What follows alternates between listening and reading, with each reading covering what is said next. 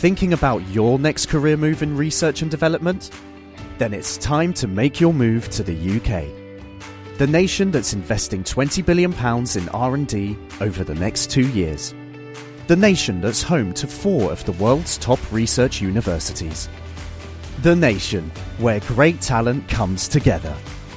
Visit gov.uk/great talent to see how you can work, live and move to the UK. You're listening to a podcast from 702 and Cape Talk. 702 and Cape Talk. The Naked Scientist. Good morning, Chris. How are you doing? Hey, good morning, Dan. How are you? I'm good. Good. I am so excited to speak to you. I'm a really, really big fan. Fan well, of not yours. half as excited as me.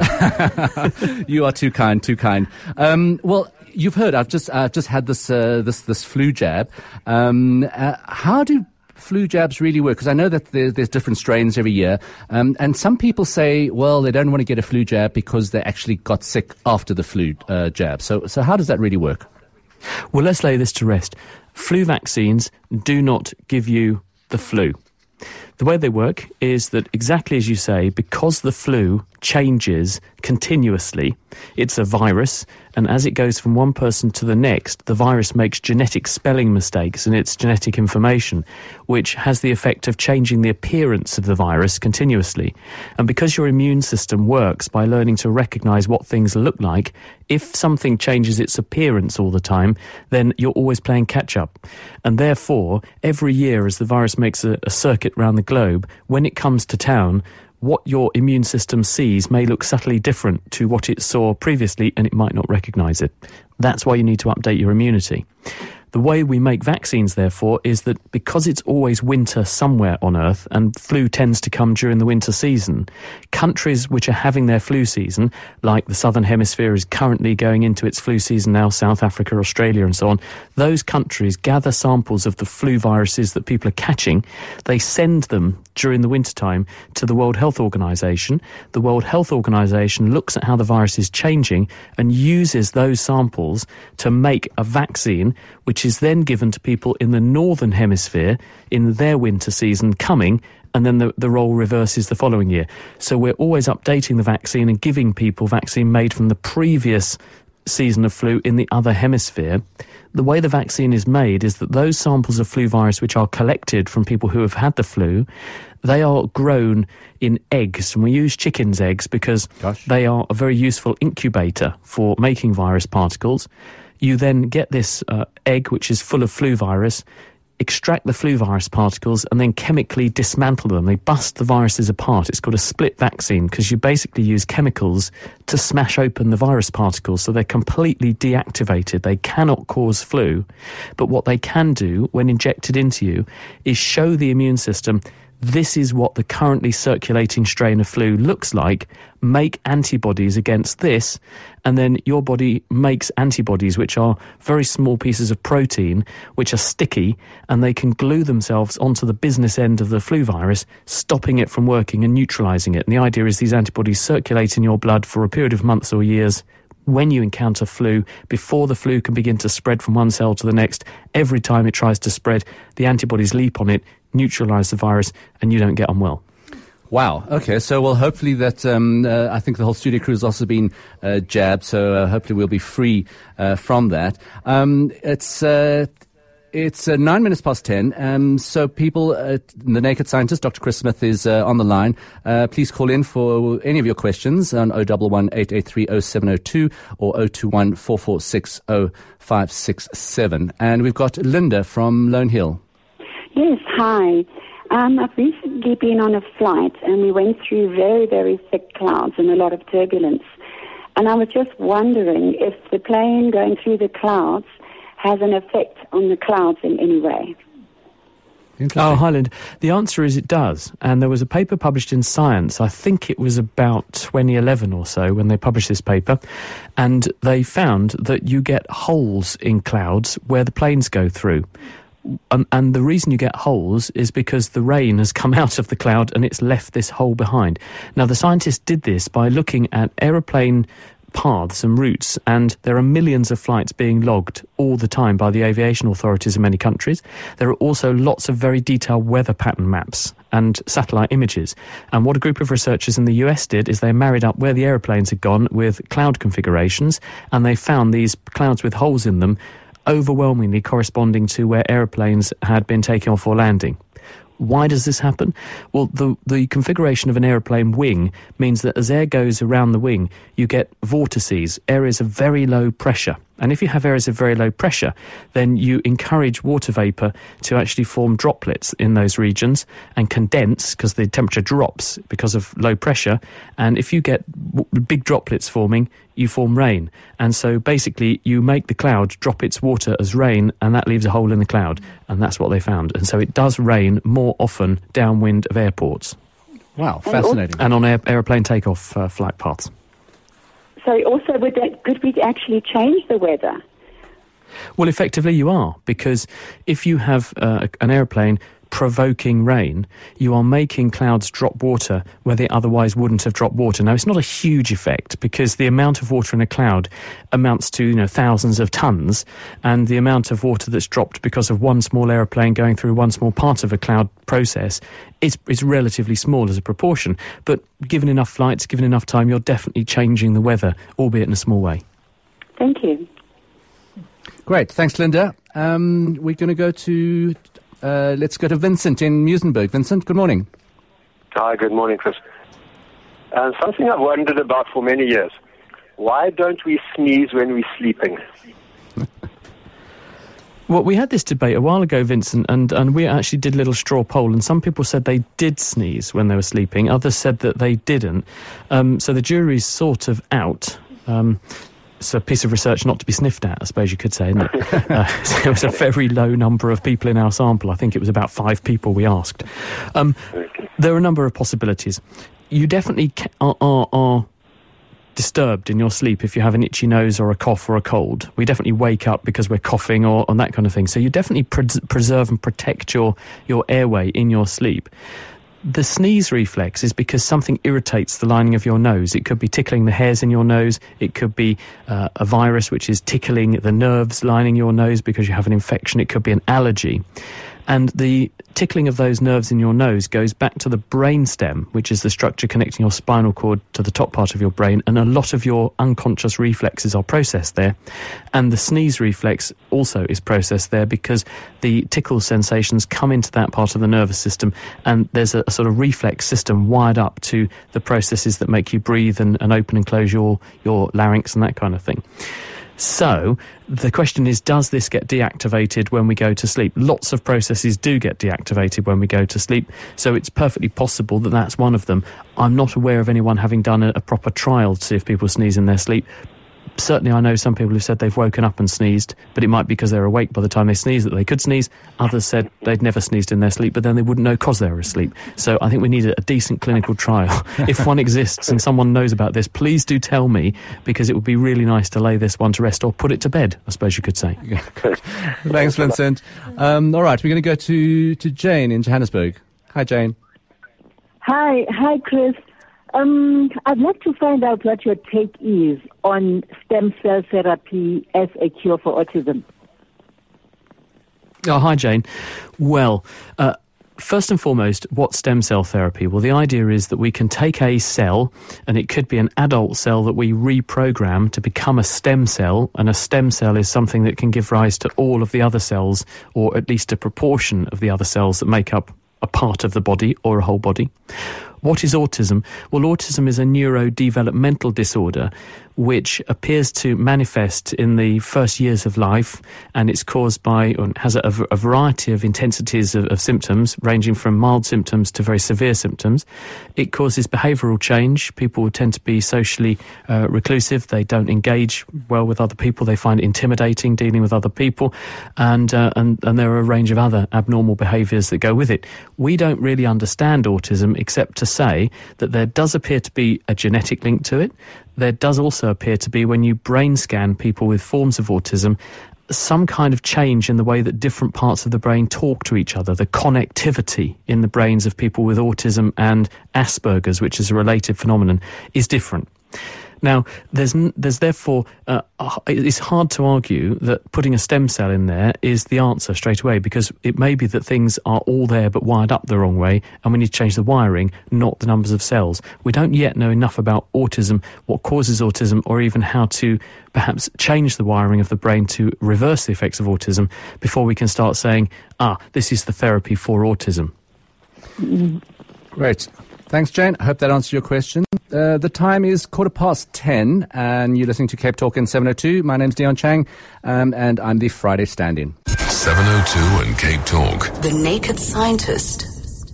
It's 19 minutes past 10, and you're listening to Dion Chang. I'm the Friday stand-in for Reedy Clubby, and you're listening to The Naked Scientist.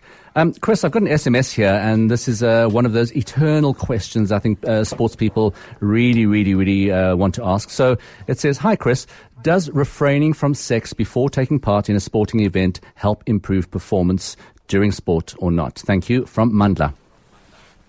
Well, ahead of the World Cup, it's a few years back now, not the one that was in South Africa, but the one before that, then scientists did actually look at this, because a number of football coaches have always said to their players, nothing on a Friday if you're on Saturday. And there's not really any very good evidence to support this. Now, obviously, this depends on what you get up to in the bedroom, of course, because some people might be more athletic than others. And if you go pulling a muscle or you get injured in some strange way, then perhaps that might compromise your game, let's say. But for the most people practicing what people would judge to be normal activities in the bedroom area, then I don't think there's any evidence whatsoever that this is going to impair your game. If someone keeps you up all night, makes you tired, and you can't think straight because you're poorly rested, that's a problem. But if you have relaxing consensual sex that means that you get a good night's sleep, actually, you're probably going to play better the next day. So I think it's horses for courses. All right, Mandla, I hope that's given you some guidelines for the weekend. We're going to go to Gideon in Cape Town. Gideon? Hi, Gideon, you there? Good morning, guys. Yes, good morning. I'm always curious to think about this. I make my own beer. Now, and what I do is I use all natural products like pure honey, fountain water or spring water, and natural hops, that I grow myself.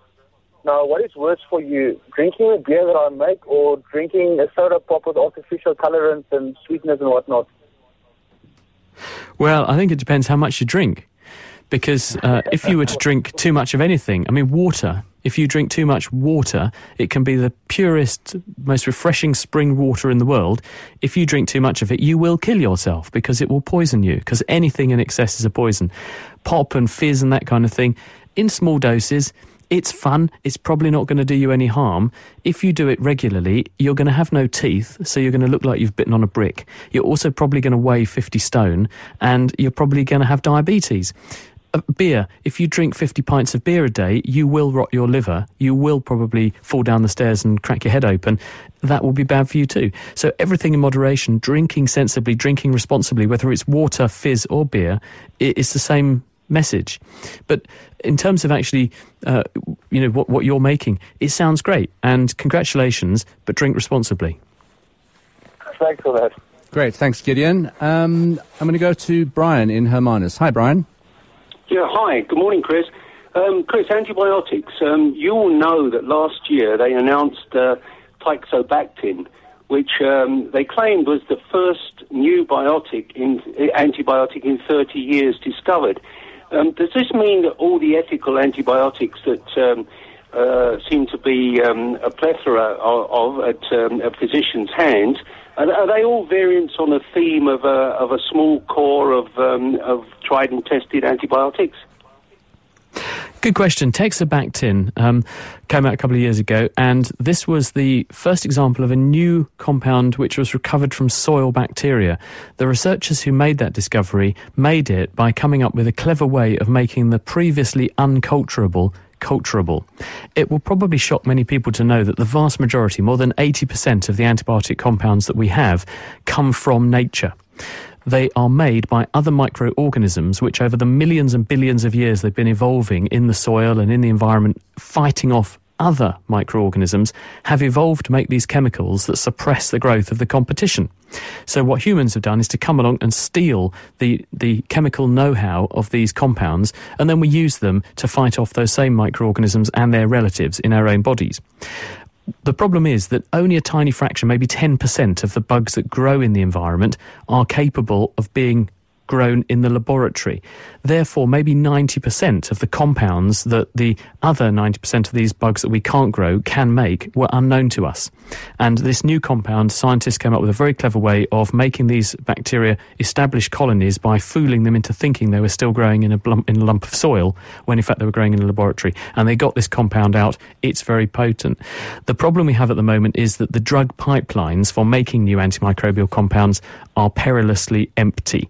And the reason for this is it costs so much money, both in laboratory time, scientist time, and then the ethics and the red tape involved in doing clinical trials. And pharmaceutical companies don't judge this to be a good risk worth investing in. They'd much rather make blood pressure tablets and antacids, which people who have problems with their blood pressure or their stomach are going to take for decades and make them all their money back, because they can't risk the up to $10 billion it might cost them to develop a new antibiotic, which, let's face it, if it's any good, it cures people almost instantly, and then no one wants any more of it. And with the rising trend in antibiotic resistance, very quickly these drugs might develop resistance in the wider bacterial community, and then they might be consigned to the annals of history and they'll never make their money back. So the big problem at the moment is incentivizing drug companies to invest in making new antibiotics. Thanks. Great. Thanks, Brian. Jeanette in Lone Hill. Good morning. Yeah, good morning. Thanks for taking my call. Chris, I wonder if you could help me, please. My daughter was, at the age of 13, she developed these dots on her scalp and was itching and driving her crazy. Then after a few years, they did biopsies, and she's got something called crystalline folliculitis. Now, I've written to professors, dermatologists, varsities. They say there's not a big enough sample base for them to decide on how we treat this. Do you know anything about it? I must admit that I don't, and that's probably a reflection on the fact that it's rare. A folliculitis means some kind of inflammation in the hair follicle.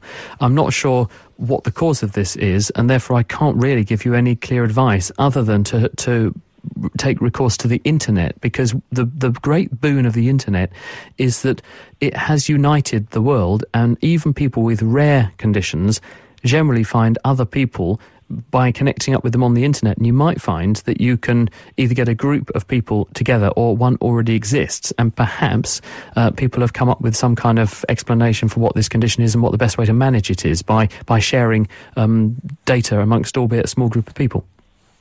Yeah, thanks. I have done that, and there are only about 11 worldwide. So if you ever find... Yeah, I'm sorry, I haven't come across it. All right, well, thank you very much. Great. Thanks, Jeanette, and good luck to you. Chris, I'm going to have to jump in here. It's such an opportunity. I have to ask you some vexing questions, or at least one question. The one was really scientific. Is like, why do you always run out of peppercorns in the pepper mill when you really, really need it? But the one that I really want to ask you don't have to answer that one, is, Well, I can answer that one, which is right. that you only notice. The thing is, when you really need it is when you use it. And you only really notice that you're using it and having a problem with it when it has a problem. It's a bit like kind of it's coincidence, isn't it? So all the times that you use it and it works fine, you don't notice. It's very, very frustrating. But one that I do want to ask is, especially, I think all guys will relate to this. We had the one blade razor, and then you had to have 2 blades. Then you had to have 3 blades, and then you had to have 5. How many blades do you really, really need to have to actually have a clean shave? Well, you just get an electric shaver, which is what I got. Because, these things go blunt in no time. They cost an arm and a leg. And Then you cut yourself. And also you get dry.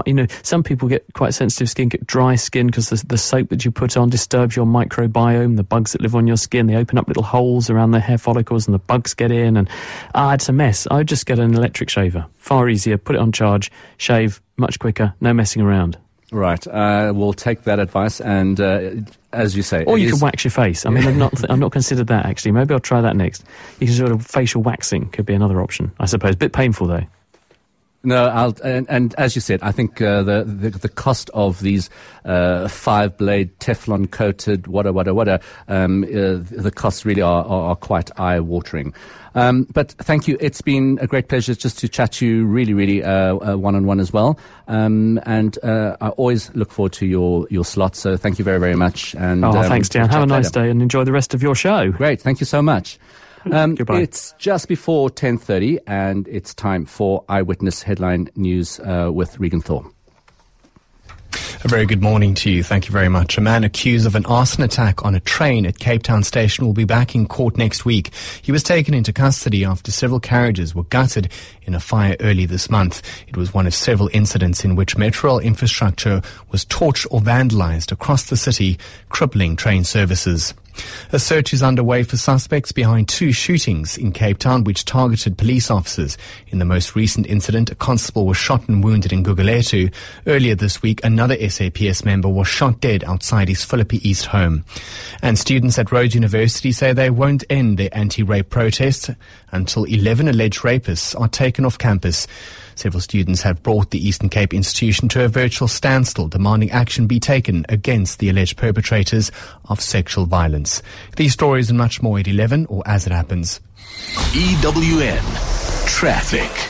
At the moment, traffic is heavily backed up on the N12 in both directions. That's between Ochis and Emelahleni due to earlier multiple accidents. Rather use the N4 as an alternative. Roadworks in Noitger-Dacht are causing about a 20-minute delay on the N14. That's the Krugersdorp Highway eastbound between Malibongo Drive and the R511. Rather use the R114 at this stage. In Sharon Lee, faulty traffic lights at Malibongo Drive and President Forshire are still causing heavy delays. Traffic lights are also not working in Dunkeld at Bompus and Jan Smuts. And in Cape Town on Verwacht Road in Strand remains closed off to traffic between Broadway Boulevard and Michael Street due to protests in Nomzamo. Karabachali, EWN Traffic. It's almost 2 weeks since we launched the 702 Walk the Talk 2016, and we're already sitting on 12,000 plus entries and counting. At this rate, the limit of 50,000 walkers is not far off. Stop thinking about it. Go to walkthetalk.co.za now. Pick your distance and claim your place at Joburg's favorite event before someone else does. The 702 Walk the Talk 2016. Marks Park Sports Club, Emmarentia, Sunday, 24th of July. What are you walking for? Entries are limited to 50,000. Hosted by the city of Joburg, a world-class African city. With so many ads about buying gold, it's challenging to know who you can trust and who is going to give you the best price. Trust the name you know. Gold Capital. Gold Capital will give you cash for your luxury items, whether it's gold jewelry, diamonds, Krugerrands, luxury watches, or other gold coins. Gold Capital, South Africa's trusted gold brokers since 1992. To make an appointment, call Gold Capital today. For more info, visit goldcapital.co.za. Picture a young man having dinner with his new wife. You know what, babe? Thinking about your next career move in research and development? Then it's time to make your move to the UK. The nation that's investing £20 billion in R&D over the next 2 years. The nation that's home to 4 of the world's top research universities. The nation where great talent comes together. Visit gov.uk/great talent to see how you can work, live and move to the UK.